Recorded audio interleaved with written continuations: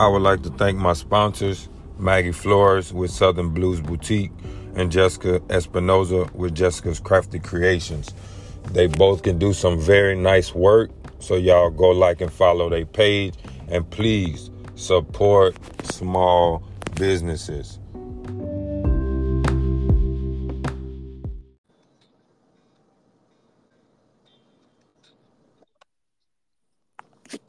Well, you there? Yep, I got you. All right, what's going on, man? You doing all right? Yeah, man. How are you?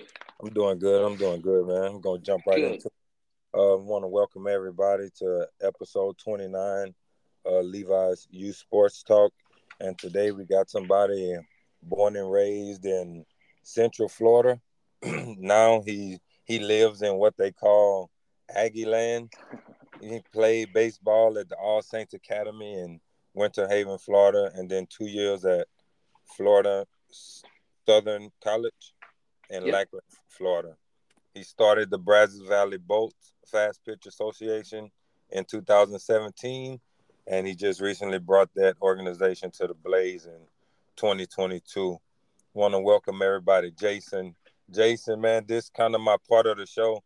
I have quite a bit of people on that I can't pronounce their last name. So, and this is my first time seeing this one, man. So if you want to, welcome Jason, but if you can let them know your full name.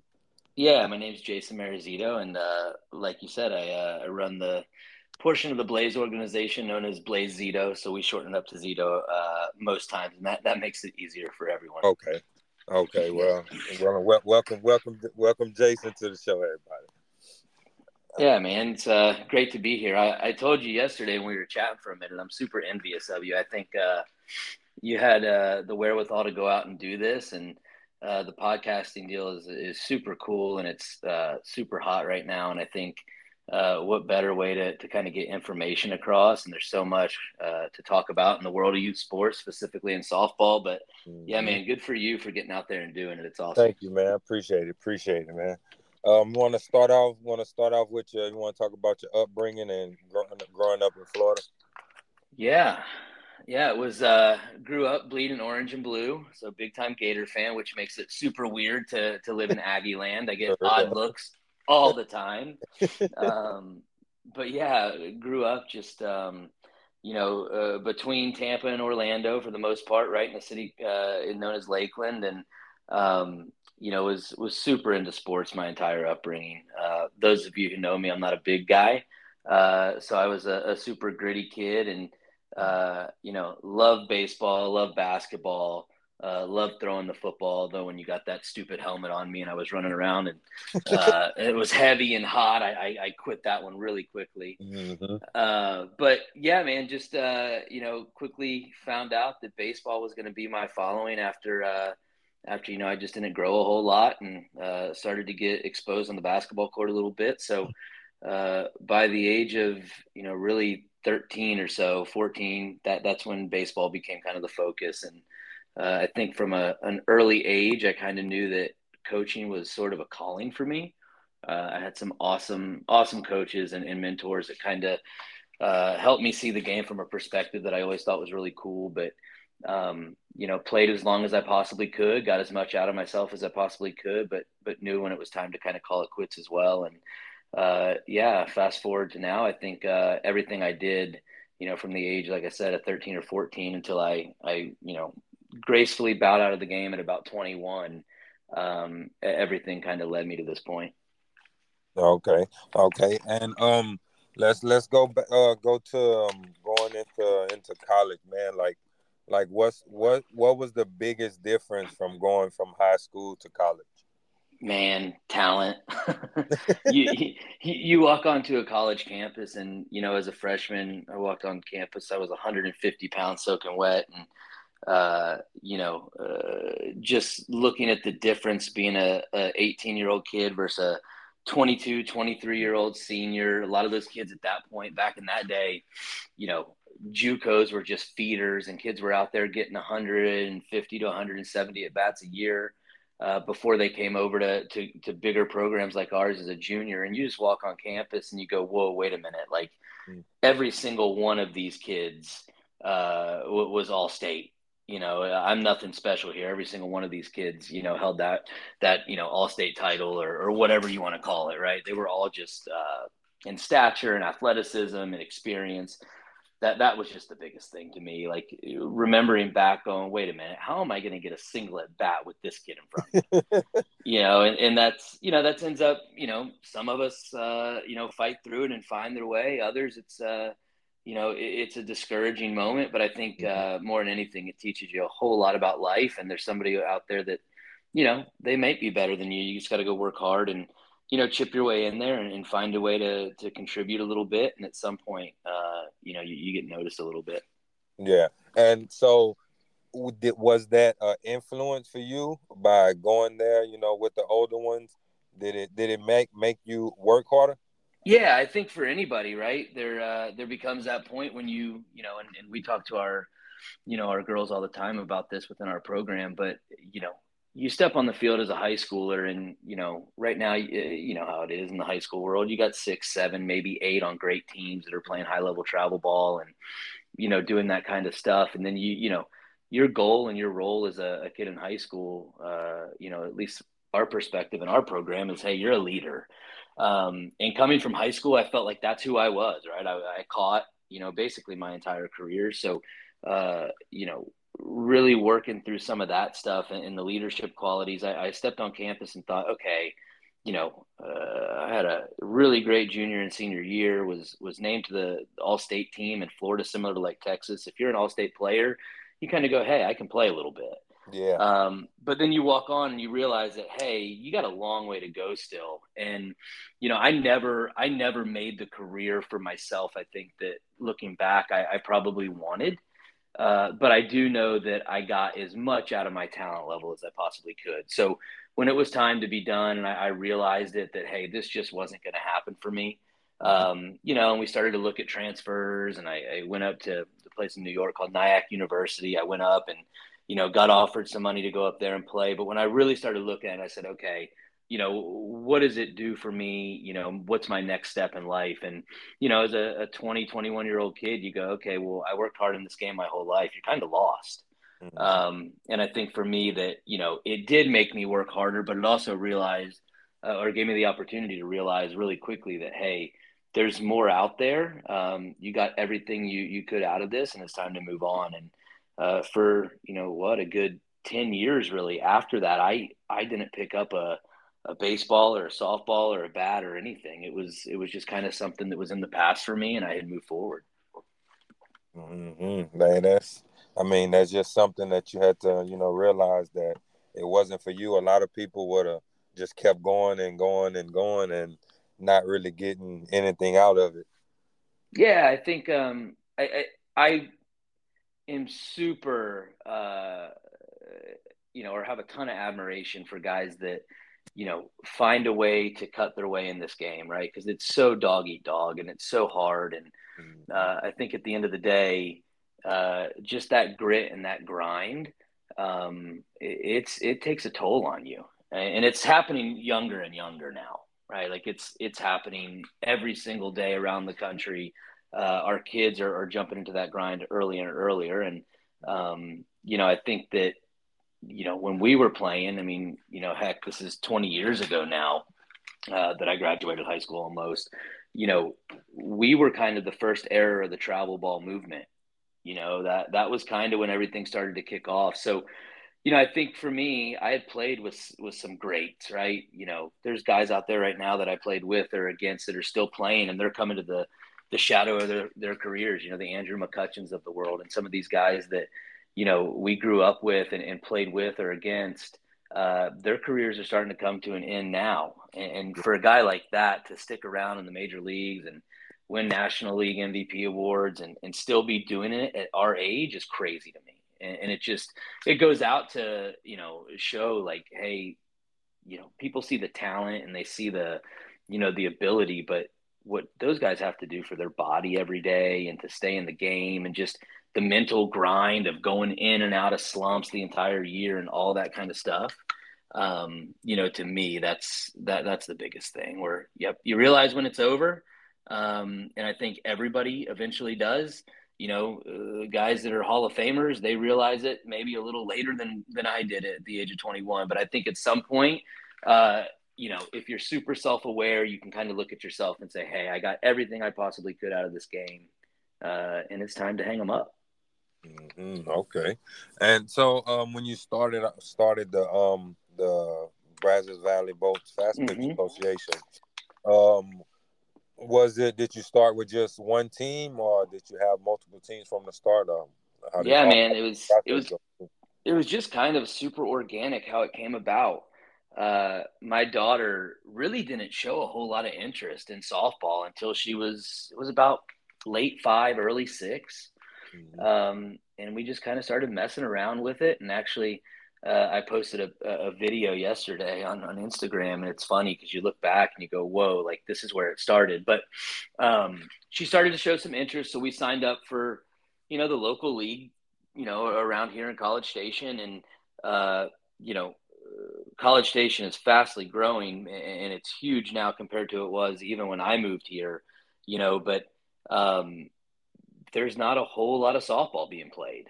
And it's a ton now compared to what it was, but the league just left something to be desired. And there were great kids out there, and I got involved in the coaching front there, but I quickly realized that, hey, maybe her talent just, was a little bit better, and maybe the structure could be a little bit different. So we finished out the league, and we kind of said, hey, and we went to the board there at BBGSA, and they were great, and they helped us kind of get going and said, hey, why don't you do this? And the league unfortunately does not have all-stars, but they said, why don't you go ahead and put together a little team and kind of take them for the summer, and go play a few tournaments. So we did, and from there it just kind of blew up. It was immediately when I stepped foot back on the dirt, and got the feel for just the development piece and running a practice and watching the kids have a ton of fun and things like that. It went from 0 to 100 real quick. Like it was, almost overnight, where I said, okay, wait a minute, I've missed the game so bad, and it's something that my daughter and I share, and can really, get into together. Like, let's go spend that time. And we always talk about it, but the car rides and all that kind of stuff are the most fun, or what you'll look back on and remember the most. And it just kind of took off that way from the beginning. So we started with one 8U team. And then within our league, it kind of grew to another team within the 10U group. And we kind of sat there for about a year. And then looking back on it, it was just one of those things where everybody within our area kind of saw, wait a minute, those kids are doing something different. How are they developing at that pace? And we kind of said, okay, here we go. And we'll start a 12U team. So, fast forward about 3.5 years, 4 years, we were sitting at 6 teams, one of which was highly competitive, and kind of had built the brand for the entire organization. It was a team that was competing at the highest level in Texas.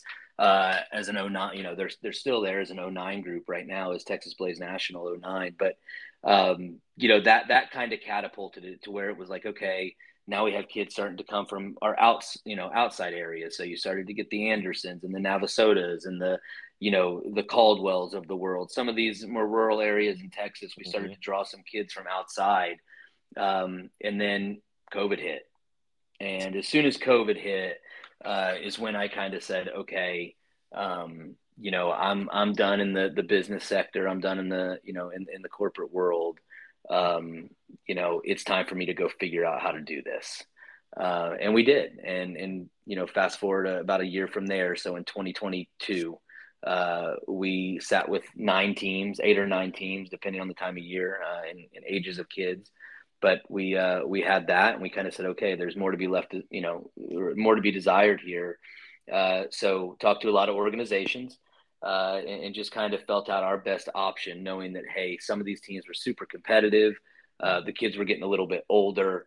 We have a 25, 26 national team, and every one of those kids on that team, if they want to, can play college softball somewhere. So we just felt the need at that point that we needed to make a move organizationally to get our kids in the best positions for, exposure and, the infrastructure and resources and all that kind of stuff. Okay. And so that's when you went to Blaze for Yep. Okay. Okay. Yep, those conversations, we talk to a lot of organizations. JB is, if any of you guys know, I know you have a pretty good base out in San Antonio, that Austin area in San Antonio. JB Slimp is just, he was the guy that made me feel comfortable with the autonomy of it, made me feel comfortable with just his vision and our core values aligning. And, it was probably the best move we've made within the organization, to date, and probably always will be. It's afforded us opportunity to get kids that we probably never would have had a chance to land. It's given us the opportunity to kind of go, travel around with some of our teams that are highly touted and be recognized. There's just everything that we've done there has been a good move. And he's super hands-on and the relationship that we've built has been pretty cool. Mm-hmm. And see, that's a good thing, when the top guys is hands on. That's Yeah, something for sure. that you really want. Yeah, Uh, for sure. and so, what what was the biggest difference for you, like in baseball wise, from like that you could have done to make you a better college baseball player from Yeah. high school to college? Man, I think this is the hardest conversation, right? But genetics are real. Mm-hmm. Intangibles are real. I put 5'8" on my program. 5'8", you know how programs go. That's always an inch higher than what you really are. Yeah. So walking on campus at 5'7", 150, I mean, bigger, stronger, faster kids everywhere. Like I said, I don't know necessarily, from a work ethic and baseball standpoint, that's kind of what I prided myself on. I was just a grinder. I loved the process. But I will say that, the one thing that I look back on being super transparent and really have conversations, with our kids that are getting to that level right now. The world just becomes so different when you get to college. You're finally away from your parents. You're finally, you have the freedom to do what you want to do. There were way too many mornings that alarm rang at 8 o'clock and I had been out way too late. And I just said, nope, class isn't for me this morning. And not to say that I didn't find a way to get the grade, right? Because I Mm-hmm. think we always do, but it just sets the tone for your day. It sets the tone for how you're gonna prepare for the day, how you're gonna show up to practice, all that kind of stuff, the nutrition, just being scheduled and being intentional with everything that we do, I think is super important. And we really try to instill that in our kids early. From whether it's the way we warm up before games, whether it's the way we take care of our bodies throughout the week and the week that we're trying to prepare for. But yeah, I think looking back on it, I think I got as much out of my talent as I possibly could have for just my size and my stature and the genetic piece that I was given. But I think the other side of that too is when you look back, I think we can always look and say, hey, there was probably some more focus I could have had here on the small details that would have led to more success. Yeah, and I'm grateful for that now. I'm grateful for everything that happened within that experience because one of those do as I say, not as I did type situations. And I really try to, instill that in my daughter and really try to, give that to all of our kids. Uh-huh. Right, right. I want to rewind back. You was Yeah. talking about, you said something about, all the little small towns around there. Mm-hmm. Me, I lived in College Station for a Yep. couple of years back in, I think it was 2012, 2013. So I know, of all the small towns. I actually went to school and graduated from Brenham. Oh, okay. Yeah. So and those little towns, they don't get much exposure, right, to softball other than just league play. So you said you got girls from there. Did you go to like the league games, or was it tournaments? Like how did you find these girls to build the talent that you have in Yeah. Yeah, it's a really good question. First off, Brenham, I mean, really, golly, we played more tournaments in Brenham the first 2 years of our existence than anywhere else, just because that was the level of softball we were at. And, hmm we had great times out there and had some kids from that way too. I think, and this still holds true no matter how big or how small you get, right? You put a product on the field, you put a product together that you're super proud of. Mm-hmm. And at the end of the day, I think anybody that does this, that you've talked to will probably agree with this. Uh, I hate the word recruiting in travel ball, but it is a real reality. It Mm-hmm. is that, and that's what we're doing at this point. We're recruiting. All right. Um, but I think that when you focus on the product and you focus on what you're really trying to accomplish, I think parents and kids do more recruiting depending on the age. It really becomes like any business, right? You get to put out a product that's super successful or super enticing to people. They want to see what's going on. And I think when, in our day of social media, when parents are raving on social, or when parents are super excited and going to work and talking about, their experience at the ball field that weekend, or when parents are out there at the fields talking to friends that they know playing from other teams, all that stuff just kind of happened organically.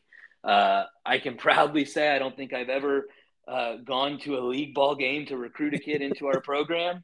I don't think that that's something that I would probably ever go down the path Mm-hmm. of, but I think it's also super rewarding when as soon as that league ball season's over, you're getting 15 to 20 calls every year without fail, because they have seen what you're doing and they feel like their kid's ready to take that next step. So really, like you said, the small towns around, that's what was happening, right? Whether it was Brenham or Caldwell or Navasota or, wherever, right? Yeah. That's just kind of how it organically happened.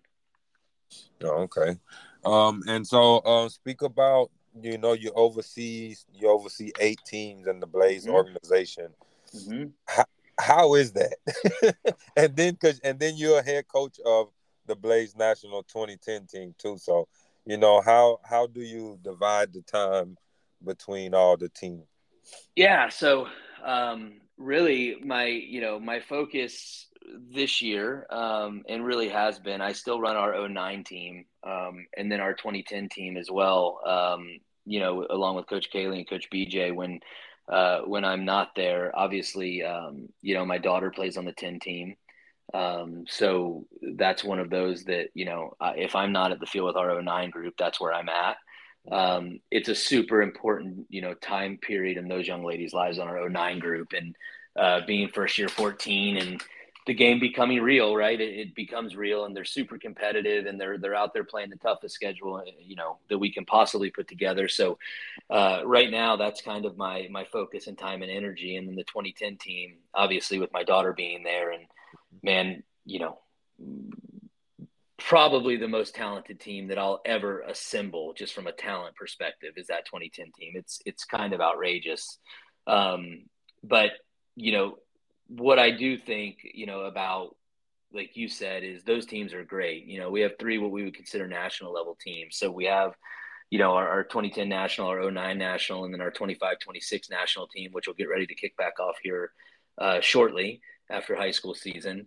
Those teams are awesome. Like, we have so much fun competing and really taking it to the highest level. But man, we've got, our other groups, whether it be, a really high level open class 14U team that, with today's verbiage of the quote unquote national teams, that they're a national team. They're traveling this summer. Like, that's what they do. Mm-hmm. We have, 12U open class team that, man, they've started from absolutely the ground level. And Coach Kai has done an amazing job with them and just has built them into a contender everywhere you look across the state. On a weekend, if you see Blazito 12, you're like, okay, that's a hard out. They're going to come give us Mm-hmm. a game. So I think, our 10U group, same thing, started from a bunch of, younger, hey, just trying to feel this game out and want something more than league ball, Right. into a team where you look up at 3 o'clock on Sunday afternoon and you can pretty much bet that they're still going to be in the park. So I Mm-hmm. think that's where, a lot of my pride comes from. It's not just the big clubs. Obviously, we're super proud of them and, have to give them a ton of time and energy, but it's just the overseeing and, you know, the pride that you have in those teams that have started from somewhere and are continuing to get better.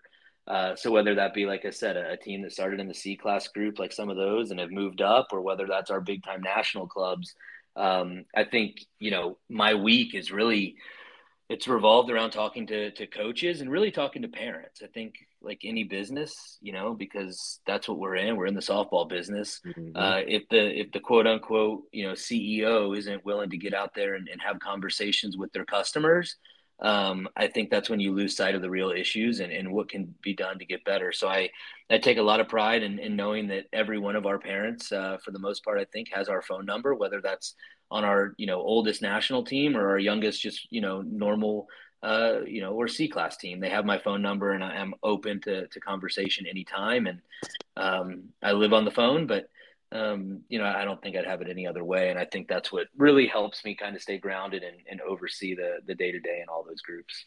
No, yeah, that's the same. I'm not a head coach of any team, but I'm always on the phone with somebody. Oh, I bet. So, but it's because, like, and I try to, explain to people how once you join softball, man, it's your life changing thing. When this is all you have time for once you get into the softball world. 100%. 100%. There is, and people always say, don't you get tired of it? And I'll have an hour or so where I'm like, oh my gosh, put down the phone, I'm done. But after that, it's like, all right, who do I have to call? It's just one of those deals where, it's corny. It's one of the lines that we always hear, but if you do what you love, you'll never work a day in your life. I truly feel that. My day starts with my daughter 8 o'clock every morning, and it's softball related, and that's what we do. And by 4 o'clock, I'm giving a lesson to a kid trying to get better, and by 6 o'clock, we're running a practice somewhere. Like those types of things, if I went to work 9 to 5, I'd still be doing those things after work. So, it's one of those things where I feel super lucky, and I've had a lot of great people that have helped me, get to this point, and I'm just super grateful for them. Oh yeah, same with me. Same with me with the podcast. I have a lot of people that they look out for me, every chance they can get. Anything they have any idea, they'll call me or text or, so you That's what it takes, right? It yeah. takes a village. That's what it Oh yeah, takes. I it mean, none takes of a us, village. You have to surround yourself with positive people. Like I have really good people around me that's like really guide me, in the right way. So Yeah, it's always absolutely. good to have good people around. Have to. Yeah. What's the biggest thing you sports need to improve on? Mm. I could go down a million paths. I'm a parent too, so I Mm-hmm. think I can speak to this one probably best. Um, I think we need to get out of our kids' way, and I think that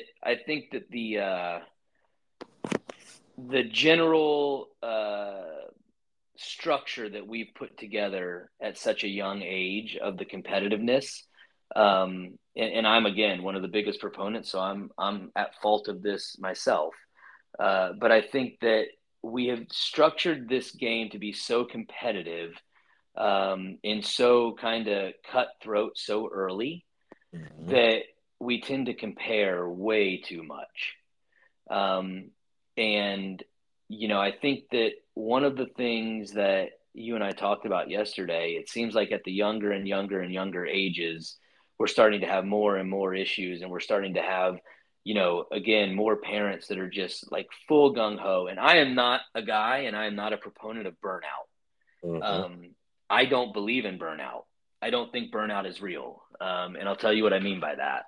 I think that burnout is parents not listening to their kids. If your kid is asking you to go to the field every day and is Mm-hmm. asking you to go get better every day, you're not going to burn that kid out No, because it's something the kid won't. 100%. Mm-hmm. Now, if the kid stops asking and you start asking and the kid says no, well, then you need to have a real conversation about how that kid's feeling. And I think that's the biggest thing. And that perspective goes not just from the burnout, it goes to, letting coaches coach and players play. And I also think that as organizations and as teams, we're way too big on this, hey, be a part of a team scenario. I'm a true believer that what's good for the kid might not always be what's good for the team. And Mm-hmm. I think that there's times where you have to, as a parent, have that conversation instead of becoming hostile, instead of becoming, you know, uh, toxic to a team environment, those types of things. I think that as parents, like I said, the number one thing we can do, get out of the kids' way and allow them to dictate their path. But B, I think it's just communication. I think for most parents who are playing for a competitive travel ball team or starting out in the travel world, if you're willing to go at it and have a real conversation with the coach and ask them, why they're thinking this, or, how they came to their decision, or whatever the case may be, I think 9 times out of 10, and there's always that bad apple, but 9 times out of 10, you're going to get a real conversation that leads to either a mutual understanding that things can get better, or B, a conversation that, hey, this might not be great for your kid. And I think the most important thing you can do is have those conversations cordially, because I can tell you I have plenty of kids that don't play for my organization anymore. But I very, very, very seldomly go to a park and that kid doesn't come up and, say hi, or doesn't come see their teammates or anything like that, because we try to take care of that early. And we're not perfect. We fail at it. We fail at it every day. Every day I fail at a conversation I should have had. But it's a focus. And I just think if we start to have those conversations and we realize that, hey, what's good for the kid might not be what's best for the team. And at some point as a parent, you may have to make a, cordial exit and a respectful exit and take your kids somewhere where they need to go to get better. I think that's important. But I also think that we have to hold our kids accountable. I think we have to make sure that before, as parents, we start complaining and parents start to, get negative, we ask ourselves and make sure that we pose the question to our kids: have you done everything that you possibly can to earn a spot or to get the position or the playing time or whatever it is that you want? A. And B, do you really believe that you're better? Or do you really believe that you deserve something more? And I think most times the kids have the best feel of it. And then I think it's just important for us as parents to listen to that feedback and really make the decisions that's best from them from there. But I would just say, we were talking about yesterday, to me, as an organization, we're trying to have those conversations as in real time as possible. But I think parents really dictate where kids take things, and normally it's not the kids that ruin team chemistry, right? It's parents. And trust me when I tell you, I understand it. I've been one of those. I have made mistakes as a parent in this game, and I look back on some conversations I've had in the past when my kid wasn't necessarily playing for me, and I go, man, that was a super parent conversation. I should have definitely looked at that from the coach's perspective. So I'm not saying I'm perfect. I'm just saying, hey, if I'm anything, I feel like I'm pretty self-aware, and I know when I've made that mistake. And I think most parents can look at it and say, yeah, our situation may need to change, but we need to handle it the right way. And I think if we all did that, at the end of the day, what you realize is a lot of these kids, when they get 15, you guys are going to be sitting in the stands together at a high school game anyway. So you might as well, always keep it respectful, always keep it, as friendly as possible, and make sure that we're not ruining relationships for kids. I think that's super important, because this game, like we talked about earlier with myself, it's going to end for all of them, whether they play in the Olympics or they, play high school ball. Right. But the friendships and the relationships they build can last forever. And I think that as parents and as organizations and as, people that are leaders in this game, we have to make sure that we're doing the right thing, because the last thing we want to see is kids, lose friendships and close bonds because mom, dad, coach, org leader, whatever it is, didn't go about things the right way. Yes. And a lot of times, like you're speaking on, when they leave or when you have that talk, the crazy thing is, like in the younger age groups, the parents don't even like to have the talk, right? Yeah. They just move quick with emotions, and it's like, oh, she didn't play this game. Oh, wait, she didn't play this game. Okay, we leave it. Like, and it's like, maybe you should go up to the coach and be like, hey, like, I seen my kid didn't play such and such, here. Like, is it something she did? Or, ask questions, and maybe that's when the conversation will come up.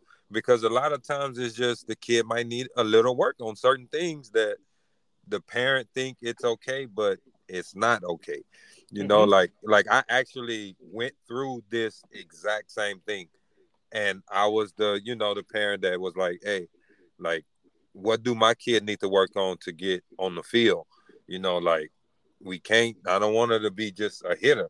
Like I know she can hit, but what can she do to get more field time? And the coach was 100% real with me. She Yep. told me, hey, she needed to do this, this, and this. And where we go, I just, let's go work on it. And it all worked out better. But it's just a lot of parents that like to just go, instead of starting slow in the conversation, just go straight to the top, and then the conversation Yeah. never ends well. Yeah. And I think, you know, advice on both sides, right? From a Mm-hmm. coaching perspective and having that conversation, beating around the bush and being soft does no good for anyone. That to me is one thing that I'll live by.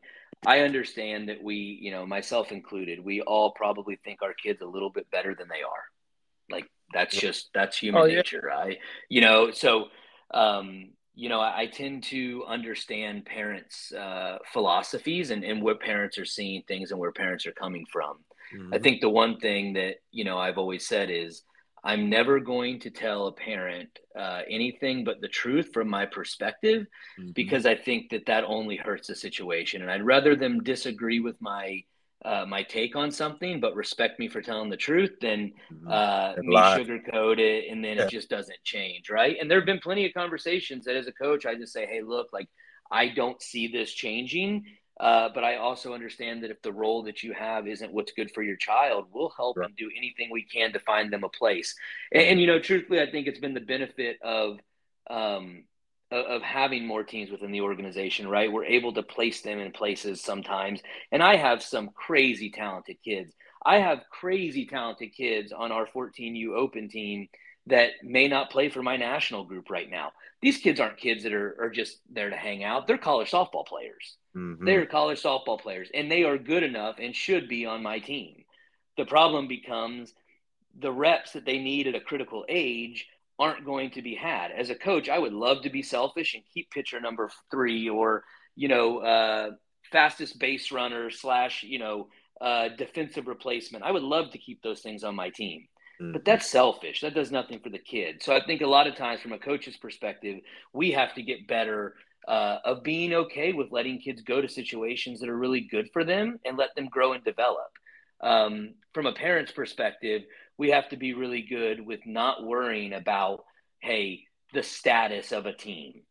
Far too often I see parents hold on to teams, mine included, right? Hold on to teams because the status of that team. Ooh, this team is a top level team. My kid should be on that. Well, you know what? Your kid is absolutely probably good enough to be on that team. But is being player number 10, 11, or 12 on that team Yeah. as good as being player number 2 or 3 on another team? Probably not.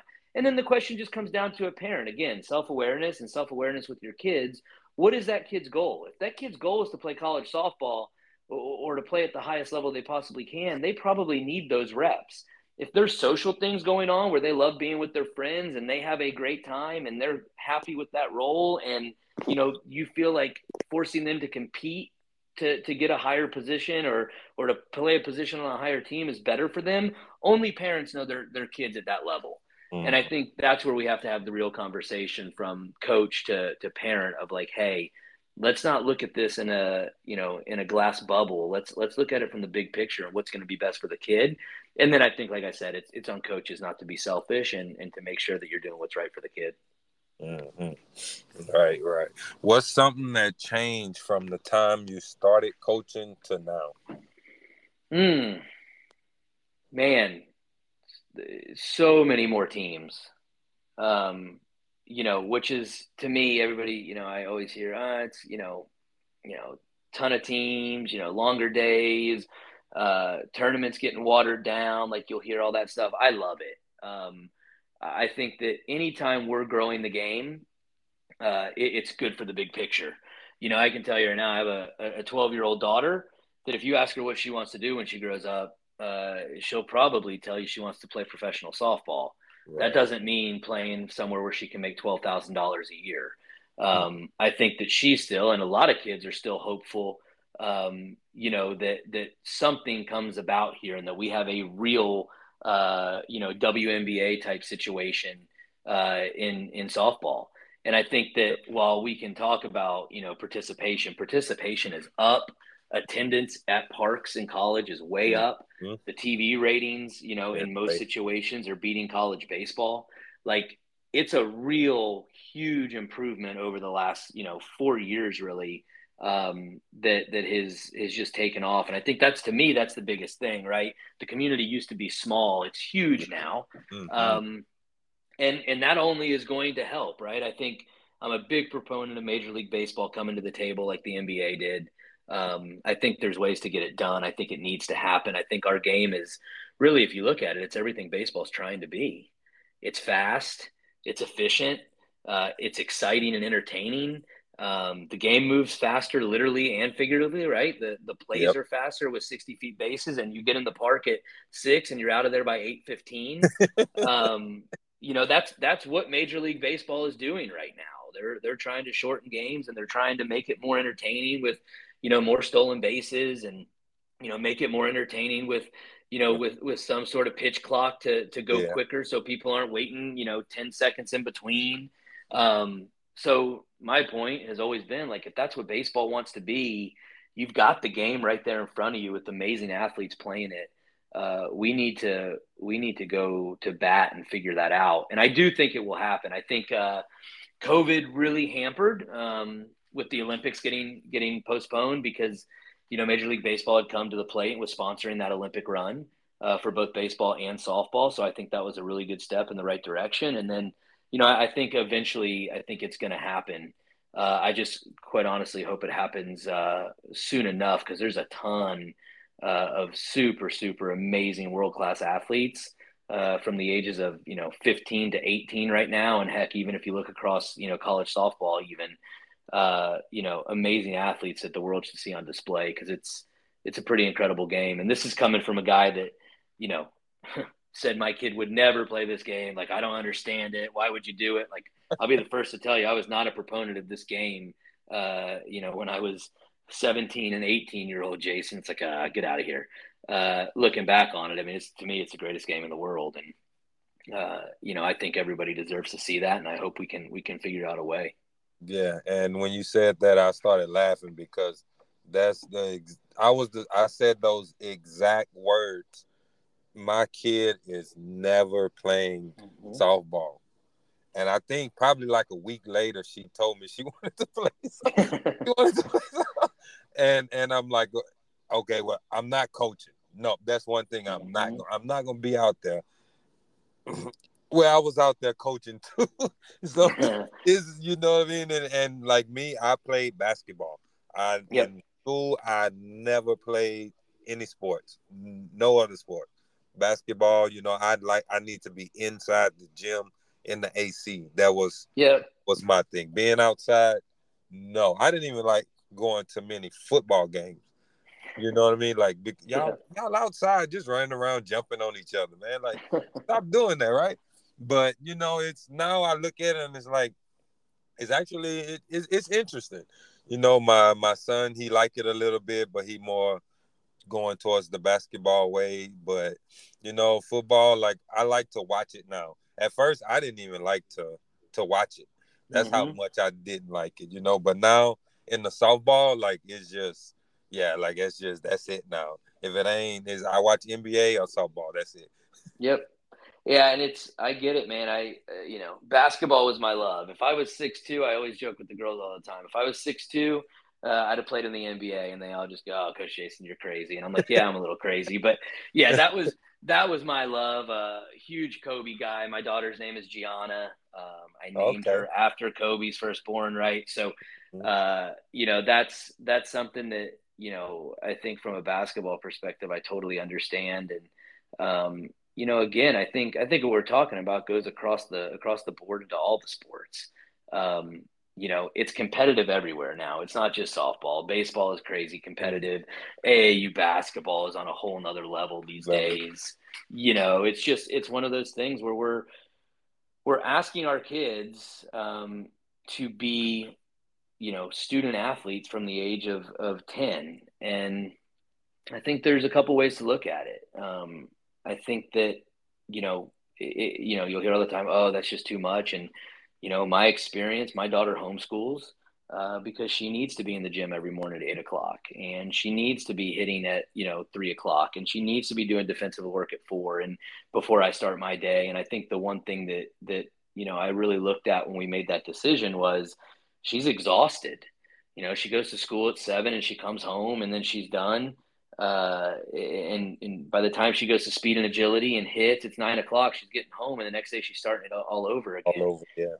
I'm super lucky, like I said, to be able to do this full time. So I understand the advantage, and I understand that's not real world for most parents. But I also know that, you know, from a perspective of, what we're asking our kids to do, most parents are driving around to lessons at night. Most parents are driving to pitching lessons, or taking them to speed, or taking them to footwork class, or doing all these things.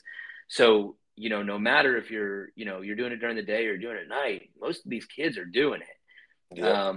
And I think that, it is exhausting. So it's super important that we talk about the stuff that no one talks about ever. Are we talking about diet and nutrition? Are we talking about arm care? Are we talking about all of those things? And I think when we look at it, like I said, it's basketball, it's football, it's everything. Yeah. Are we making sure that our kids are there? And then I think the other side to it, man, and we lose track of it a lot, but the mental health side of it, our kids that play this game at a high level are not normal kids. They're not going to every birthday party. They're missing out on A super lot. important school functions. And I think it's important to let them know, like, hey, when it gets too much, and there's something that you're missing that you feel like, hey, this is just not worth missing, then we need to have that conversation. Mm-hmm. And I think it's on us, and I'm the worst at it. I've gotten better over time, but I am the worst from an organizational perspective of sitting there and saying, hey, like, if you need to go do this, it's okay to miss. But I think the more that I see, and the more that you see and you hear, like, it's super important to take a step back sometimes and say, hey, what do we need to do? I'm a huge proponent of work. I think it shapes everything that our kids get in softball, but also what they're going to get in life. But I think that parents, myself included, and probably especially me, at some point, we need to step back and say, hey, are we balancing things the way we should? And are we making time for other things that are also going to be important down the road? And I think we can all do a little bit better at that. Okay. And you spoke on nutrition. And how big is it? Starting from as a kid. I mean, and especially once you get to high school and college, to keep up with your body, and then think about the grades.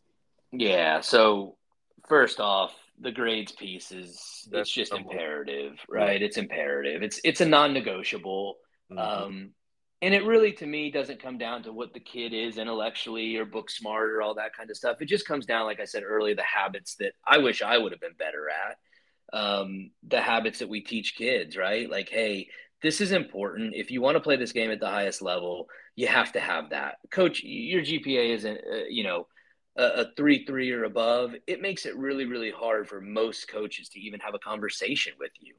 Our game is not a roster game, meaning that, hey, we do have split scholarships and only a certain amount of scholarships within the softball world. So guess what? Academic money, you're going to have to find a way for that coach to be able to give you some in order to play at the highest level.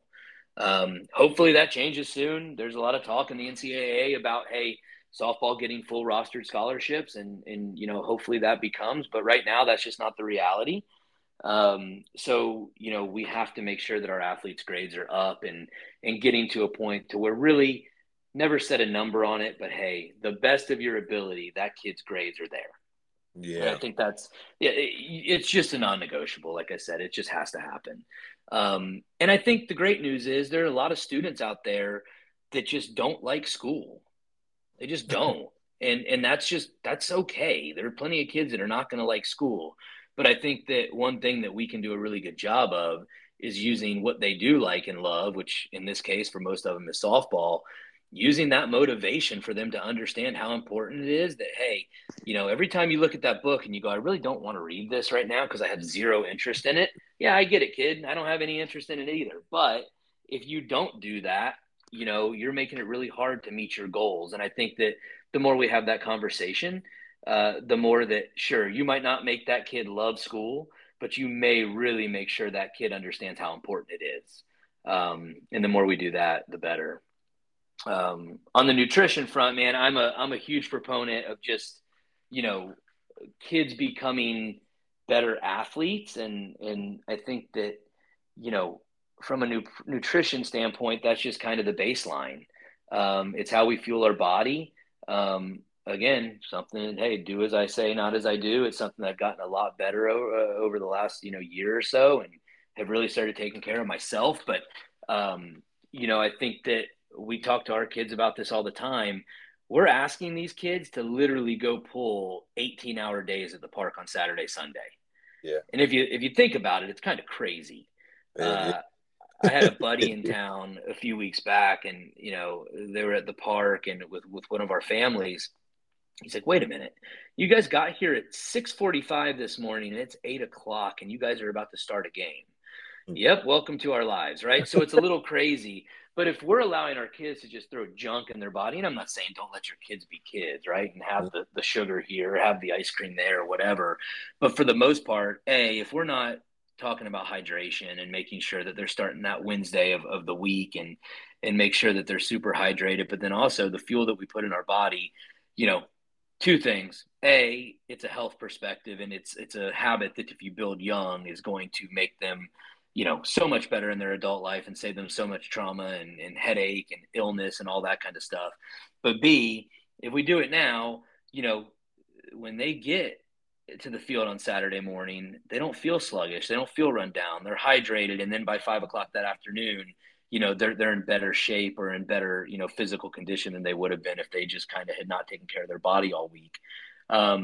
And then I think the next thing is I think we spend a ton of time, energy, and money on hitting lessons and, catching lessons and pitching lessons. I'm a big proponent and I make a part of my livelihood off of hitting with hitters, but, I would give some of that resource and I would put it over into the speed and the agility side of it, because I will tell you right now, athleticism and being able to move and being able to play multiple positions and doing all that kind of stuff is so important in our game that's a resource that I think we overlook a ton.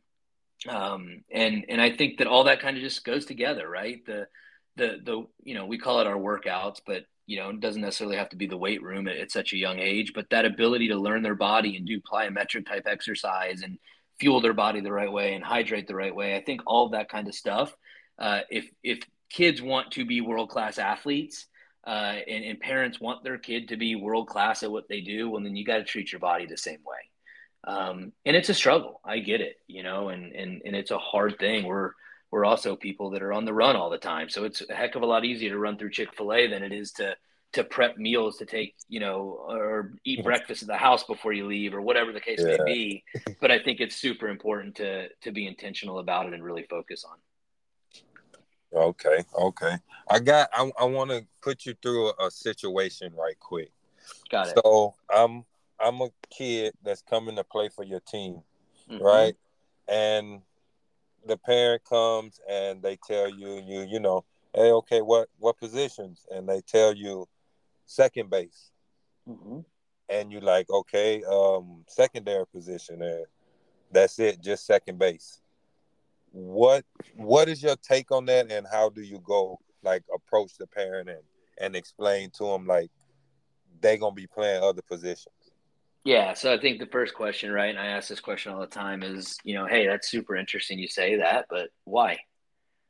Why? What's the reasoning behind her just playing second base, or what's the reasoning behind her just being behind the plate, or what has she shown you that you don't feel like she can do something else? I think that's the first thing. And normally you can get to the bottom of that answer, right? That kid plays second base, but if arm strength isn't the issue, then hey, maybe we can play some third base. Maybe we can, if arm, whatever, right? There's plenty of opportunity and plenty of different things we can look at. The next thing is, and I tell all of our kids this, take fly balls.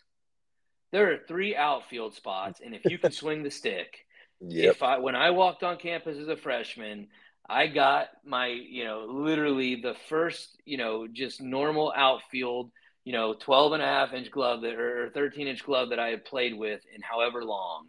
And I'm looking at this thing going, I am lost, and literally taking the worst routes and doing all this kind of stuff, but I hit 385 in the fall, and I'm really swinging it. Well, yeah, guess what? You're not going to start behind the plate, with this junior that's up there that's hit, 20 bombs last year and ends up getting drafted in the 7th round by the Rockies. Like, you're not beating that kid out. So yeah, if you can swing it, you should be able to take fly balls. And for most of us as coaches, we have, 2 legitimate outfielders that can really run it down in the outfield.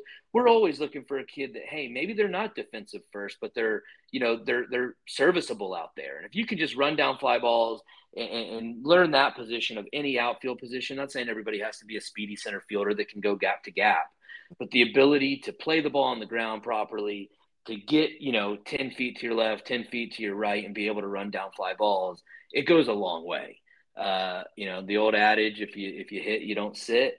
Yeah, for the most part, it's probably true, but there's a lot of kids out there that find themselves, my kid included, right? Hey, catching one game and sitting down and just hitting the next. I think for catchers, it's a little bit different because I believe in saving their knees and legs as much as possible.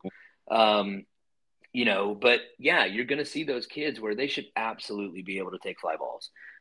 If you're an infielder, you should be able to run out there and run it down in the outfield, because there's 3 of those spots, and we're always looking for sticks in the lineup. I think another thing that's changed in our game for the better, which is awesome, there is a very, very big switch in how outfield play is looked at. When I first started this, you would have thought, oh, well, the outfielders are the kids that, no. A lot of times our best athletes are out there at this point. Yeah. And that's an age thing. It happens as you get older. But, I would just say that, the question to a parent of why, hey, why have you just done that? Or why do you believe she's only, in a position where you feel good about her playing this one position? But then B, okay, here's what I challenge you to do. Take the next 5 months or 6 months or whatever it is and become an outfielder too. Because most of our kids can go out there, and if they just spend the time doing it, they can learn those positions. Mm-hmm. And I think it's super important. And that doesn't mean that kid won't play a bunch of second base, but it just means that if they're swinging the stick, guess what? When I have another second baseman that's really swinging it as well, we're going to have to figure out something for the other one of you. And I think it's important to make sure that we're always talking about that. But then, too, making sure you're checking in with the parents too. Yeah, I think it's important. How's that going? Can I help? What more can we do? Like, that's our responsibility. Mm-hmm. Speak on small ball and speak on like a situation where you would lay a bunt down. I mean, you're talking to the. Not you're all talking your to the. information now. Not all your information. No, like I said, grow the game, right? I love it. Man, I would say I am more fond of small ball today than I probably was 2 or 3 years ago. Situationally, I'm a big proponent, depending where you're at in the lineup. I love baseball's philosophy and just looking at metrics and numbers and everything. I love the 3-run home run. I love the 2-run bomb and all that kind of stuff. But I will say, there is nothing more beneficial for a team of getting the momentum of taking the lead. So if you watch our teams play, we preach that. We want to take the lead early. We've always kind of prided ourselves on every group of building it around pitching and defense. That's probably the old school baseball mentality in me. But pitching and defense is important. So as a pitcher, if you go out and throw a shutdown top of the first and you're the home team and you walk back out in the field on the top of the second inning and you're up 1-0, I think you just feel better. It takes the pressure off, allows you to make a mistake here and there and not worry about, we're in a tight ball game. Like, hey, I have a little room to play with. So for me, runner on third base, less than 2 outs, depending on the age. As they get older, they defend this a little bit better. But, depending on what we have runner-wise at third base, we're going to press the issue, and we want to take that lead. So if we've got less than 2 outs and a runner at third base or something, we're laying it down. We're going to try to force you to make a play and get an out at first, and then get us at the plate, and we teach it and we work on it a ton.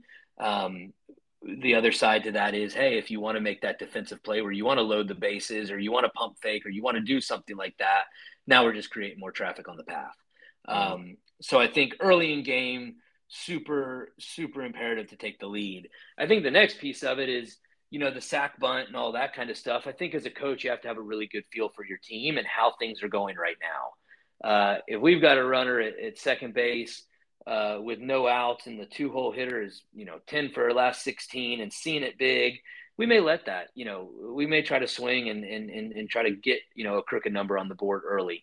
But if you know that runs are been at a premium for your club lately, like that's something we ask all of our kids to be able to do. And again, we want to take that lead and we want to take the pressure off and hope that scoring a run will get us kind of on our way. So again, I think it's situational. I think the small ball aspect from the slapping game has changed a ton. If you look at the College World Series last year, I mean, Skyler was the only probably slapper in the whole thing that was Mm-hmm. just a pure slapper at Florida, and that's changed a ton with the rule changes and the box rule changes and all that. But I think that what our slappers are doing a great job of right now is becoming triple threats and be able, teaching them how to hit left-handed before we learn how to slap left-handed. Because I think that with the change of our athletes defensively, with the speed of the game and how quick our defensive athletes are, and then also the rule change, your advantage has become less. So I think we as coaches do a poor job of coaching for the 8 and 10U level.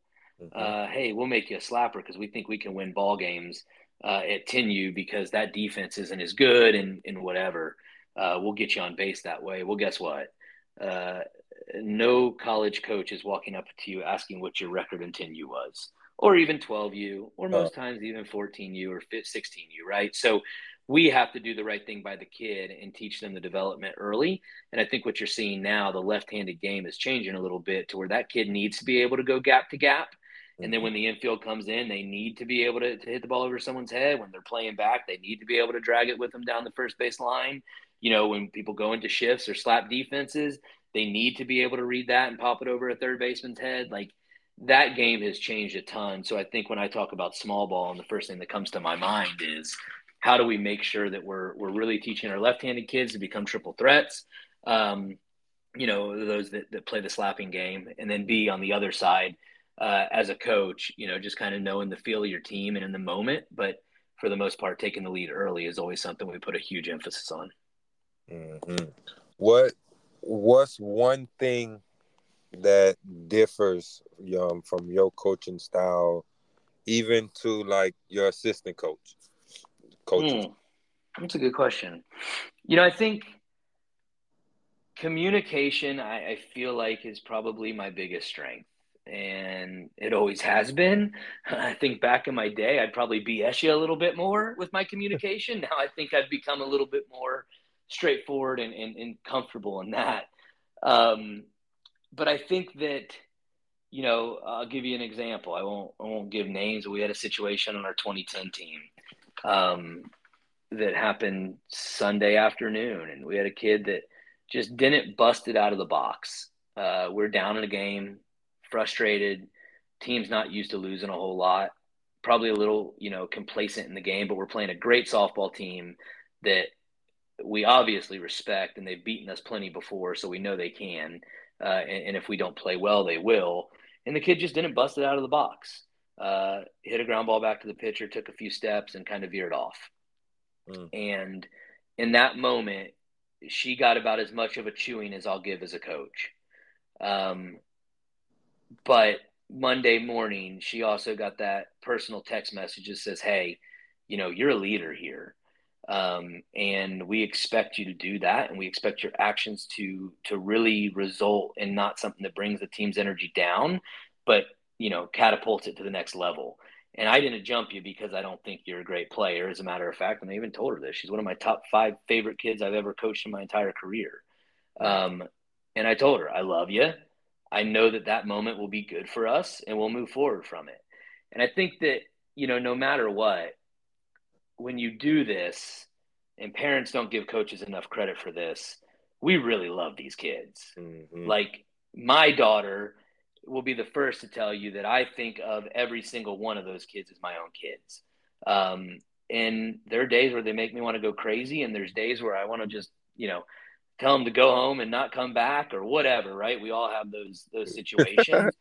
But at the end of the day, just like parents, there's plenty of days we want to tell our own kids to just, hey, can you go stay with grandma for the weekend? Like, I don't want to be around you right now. And right, like that's just how it is. And I think that it's important for us to recognize that, to give them the communication they need, but then for them also to understand that, hey, like, we love you. There's nothing that you did that's going to make us love you any less, right? But at the end of the day, we have to put, the respect for the game at the highest level. If we're not busting out ground balls and doing those types of things, now we're just setting a bad precedent. So yeah, we will jump them, but I think that the biggest difference from me and a lot of coaches, and I know there's plenty of coaches out there that do this, but I don't think we take enough time to check in on how our kids are doing. And I think the more we do that, the better we become, not just individual coach to player relationship, but if that player has trust in you that on Monday morning you still love them, even if they mess up, it just gives them the freedom to fail. And I think every kid needs the permission to fail and know that, that's both physically and mentally. And if they need a little, chewing, they're going to get it. But they know that at the end of the day, hey, that's not going to change the way he approaches me at the ball field tomorrow. And I think that's super important. Okay, nice. I like Yeah, that. man. I like Yeah. that. I don't think I ever heard somebody say like they message, a kid, to let them know after that. I think that's the very first time I heard that. I think it's one of those deals, right? It's all a trust.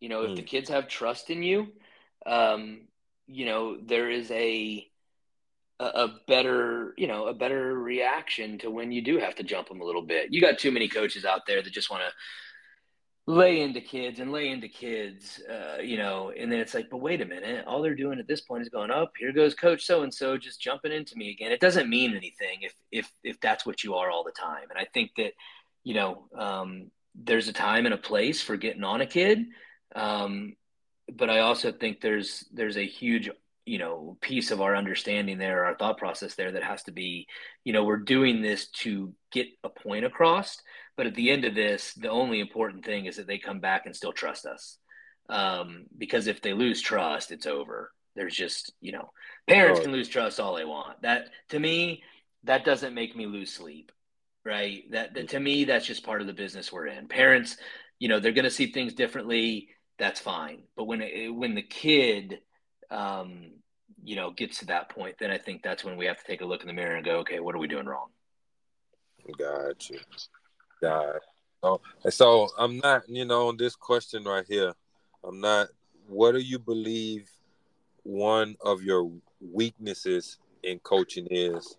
Not saying you have any, because No, I have plenty. I could go on. but We could do a whole nother hour from this point on that. let's go with one of them, and how can you improve it, like make it better? Yeah, no, that's a perfect question.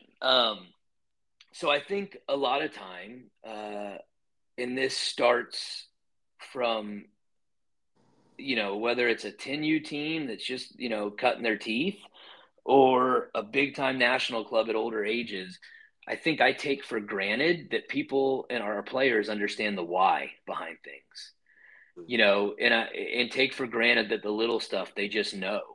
And a lot of times this happens when kids come to us from other programs, or kids, have made a position change, or, I'm really, really bad at just expecting kids to know, like, hey, pitchers, you've been throwing for 5 years. You're telling me you don't know that when the ball gets into the outfield and runners at second base, that you're backing up the plate and get to no man's land and reading this play?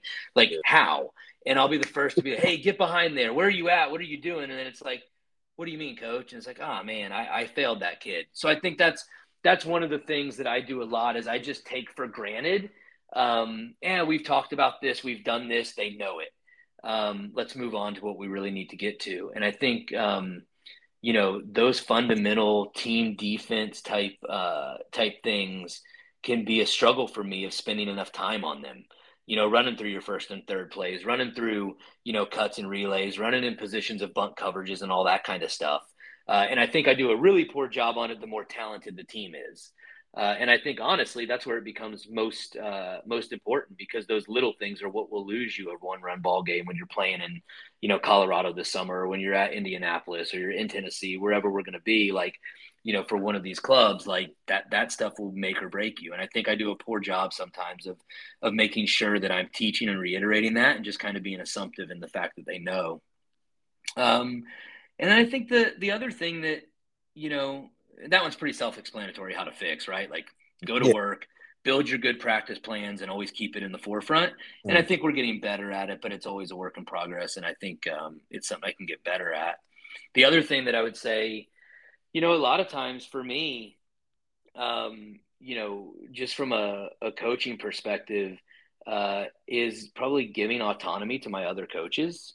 I think when you're like me and you're kind of you're high strung, you're thinking about it 24/7, feel like you do it at a fairly high level, you tend to try to do everything yourself. And I think a lot of times that sends two messages. One, it sends to the team that when, Coach B, jumps on you instead of Coach A, well, it doesn't mean anything because Coach Jason is the one that's running the show all the time anyway. But also, I think that goes into the teaching moments in practice. So I think a lot of times for me, making sure that I'm handing over some responsibility to other coaches is a big deal, because there are plenty of coaches that I have, whether they're on the field with me or whether they are the head coach of another team, and I walk in the dugout and I kind of start taking over. I think I struggle with that, because I just think that, hey, like, this is what I would do. And I think a lot of times it sends a really bad message to the club, and it sends a really bad message to that coach that you don't have belief. So a lot of times for me, it's just, hey, making sure that our players understand that we're a coaching staff, and I'm not the coach. And again, something that we're actively working on, and I'm trying to get better at, staying out of the way a little bit in some situations. But for the most part, I think, yeah, those two things are areas where I tend to struggle, and that I think a lot of people listen and probably go, yeah, you know what, I'm kind of in the same boat with you. And I think it's just something that, yeah, it's something we just got to think about, and something that we always have to be, mindful of and always thoughtful of. Right, right. So, what's some good advice you would give a high school senior going to college to play sports? Yeah, first off, enjoy that senior year, because I can tell you, no matter what I've done in this game, uh, there will never be memories like the memories I had my senior year in high school, playing in a state championship game, catching the first pitch from Doc Goodwin, from, playing with my brother. As emotional and devastating as that was, um, to lose that game, I think that entire ride and that entire journey and doing it with your friends, like, there was nothing probably in my entire career of anything having to do with athletics that was more fun. So I think we're really bad in the travel world, and I am example 1A of saying, hey, you do realize that the high school ball just doesn't mean a whole lot. That's terrible advice. Um, and it's something that a good friend of mine took a high school job here in town. And he's kind of changed my perspective on it a lot.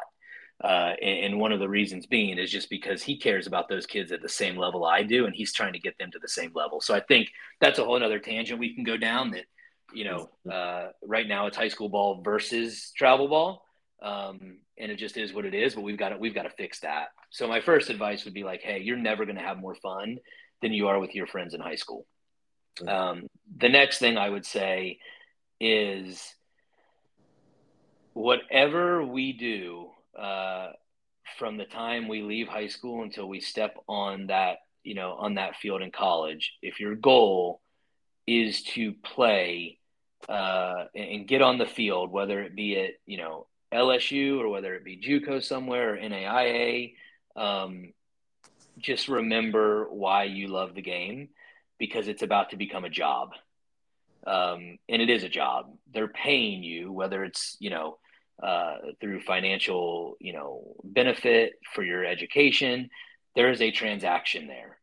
It is a job. It is the same as going to work. If you are not producing, they will quote unquote fire you, and somebody will come in and produce. Mm-hmm. So I think it's super important for kids to remember when they step on campus why they're doing it, because at some point during that year you are going to get frustrated, and at some point you're going to miss home, and at some point you're going to want to be done. No matter how good or how bad you're playing, something is going to come up and make you want to do that. So I think remembering that high school senior year and how much fun that was, and then remembering back to the reason you started the game, uh, you've got to have that in the forefront of your mind, because, like I said, it's about to become a job and it's about to become serious.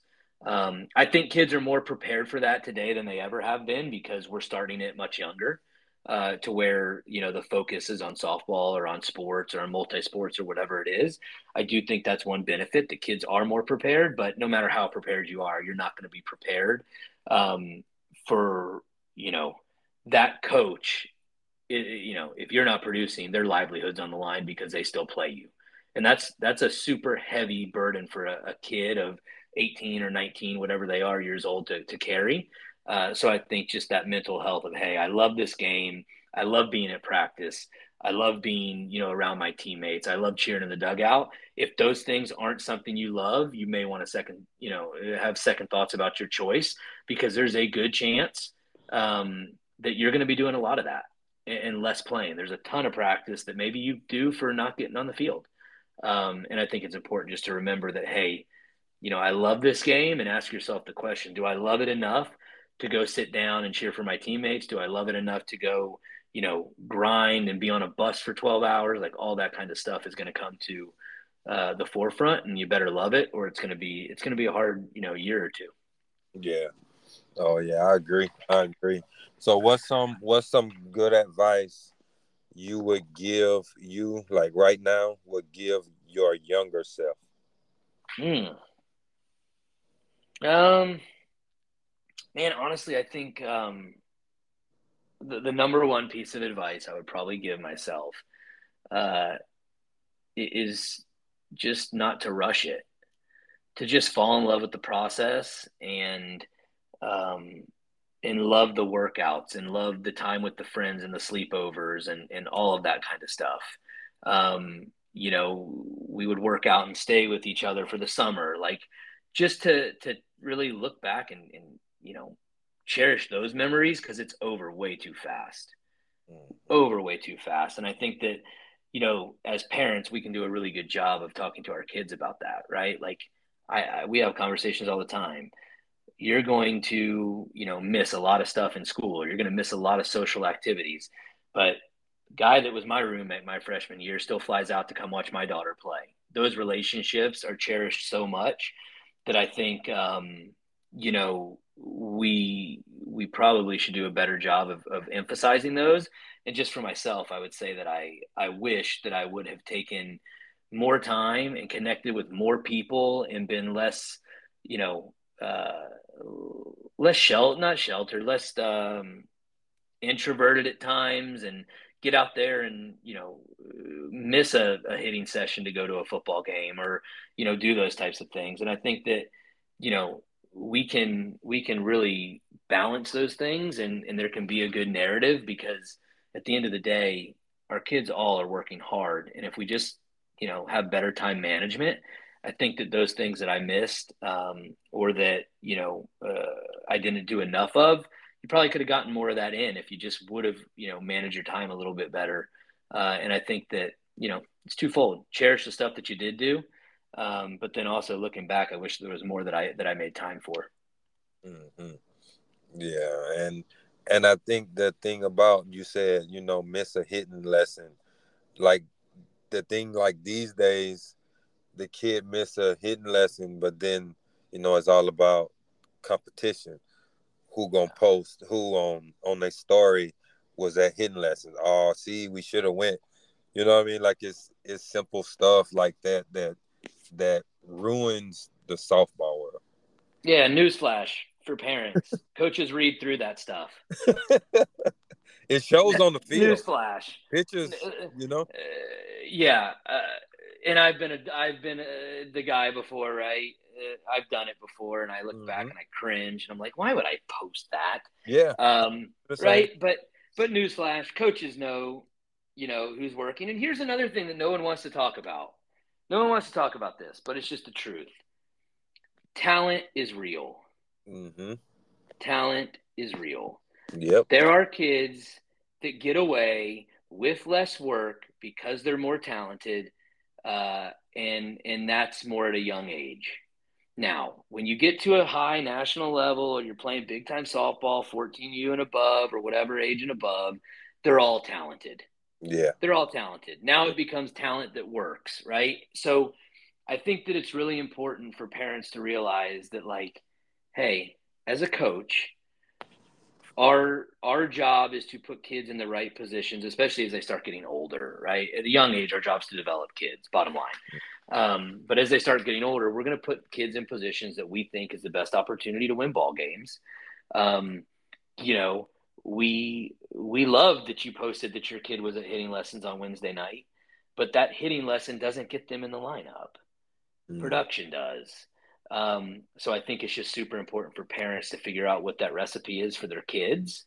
And you know what? There's some kids that it's like, hey, we have a routine that we go through, right? And they feel best when they feel stuff, and they do this routine, and it might be 20 or 30 minutes a night, right? A bucket of front toss, a bucket off the tee, a field drill or something, and they're good. There's others where, hey, maybe my kid does need to work 2 hours a day. Like it's all depending on the kid, and it's all depending on, the ability to talk to that kid and understand how that kid clicks, and what they need to be successful. But at the end of the day, we all, as coaches, expect our kids to be working. Once you're at go time, and once there's, you hit a certain level, like that work is, it's non-negotiable. It's just something that we expect to be done. So yeah, I think you're right though, man. The days of social media where it becomes, again, we talked about competition. Oh, well, my kid hit, did yours? Yeah. Well, I'm a big proponent of, hey, let's focus on each individual kid, and focus on our own kid and do what they need to do to get better. And that's going to, in the long run, just help everybody out. Yes, sir. Yes, sir. Yeah. So the last question is, who would you like to hear on the podcast? But your answer, you'll have to help me get your answer on the show. That's a good question. Let's see. Have you had Christy Malpass from the Bombers on? No. All right. A lot of respect there. She does everything in this game, from helping to organize some of the top events, and within their organization and some of the stuff they put on, to coaching some of the best 14U ball the country's seen in quite some time. And if you look at it, her teams are always top 2 or 3 national level clubs. They compete, they win national titles every year. But she has a lot of really, really, really good insight into the parent player relationship and stuff like that. She's one of the best practice coaches that I've ever been around. So yeah, I think she'd be a great addition to the podcast, and I'll send her a text when we get off here and let her know that I had an absolute blast doing it, and that she should jump on. Okay, I appreciate it. Yeah, man, of course. And I'll want you, once you get it out, and I'll send her a message too. Yeah, absolutely, man. Well, hey, I had an absolute blast. Let's do it again anytime you have a topic that you want to jump into. I'm more than willing to take the time to do it. And like I said, I really appreciate what you're doing. I think we'll start to get as many people involved in this as possible, because I think it's really cool, and hopefully parents and players and coaches are getting something out of listening. And I think it's just a great thing. Yeah, that's that was always my goal, from the start, is, because being a coach and a parent, you hear a lot of, why did he do this and why that. So I was like, what better way for him to hear is just, I know a lot of people like listening to podcasts, because that's all I listen to. And so I was like, I sound like I can do this. And yeah, I just started it. And No, man, you're doing a great job. Yeah, it's going to definitely help a ton of people, and I think at the end of the day, whether we're coaching or we're doing a podcast or whatever we're doing, if we're all with that in the forefront of our mind, we're just trying to better people. I think that's the end goal. All right. Sounds good, man. I appreciate you. Appreciate you taking Absolutely. time out your day, man, to being on the Yeah. podcast. Yes, sir. We'll do it again. Yes, sir. All All right. right. Thanks. All right. Bye bye. I thank my boy Mike Estrada for getting the logo right. So all my small business owners, if y'all need some logos, y'all hit up my boy Mike, man.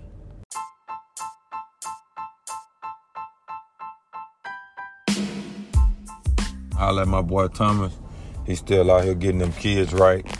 So y'all speed and agility, y'all need to hit him up. He got some quality work. My boy Jeremy with the tent, go follow his page on Facebook, GTZ Window Tent, and hit him up, man. Y'all get them appointments in. Levi's Reeds and more. Let the wife get them doors looking good. You know them doors might be naked, so go ahead and let her get y'all right. Levi's Mobile Detailing, just a call away from getting them cars to looking brand new again. So y'all hit us up and we ready to get some work in, all of us.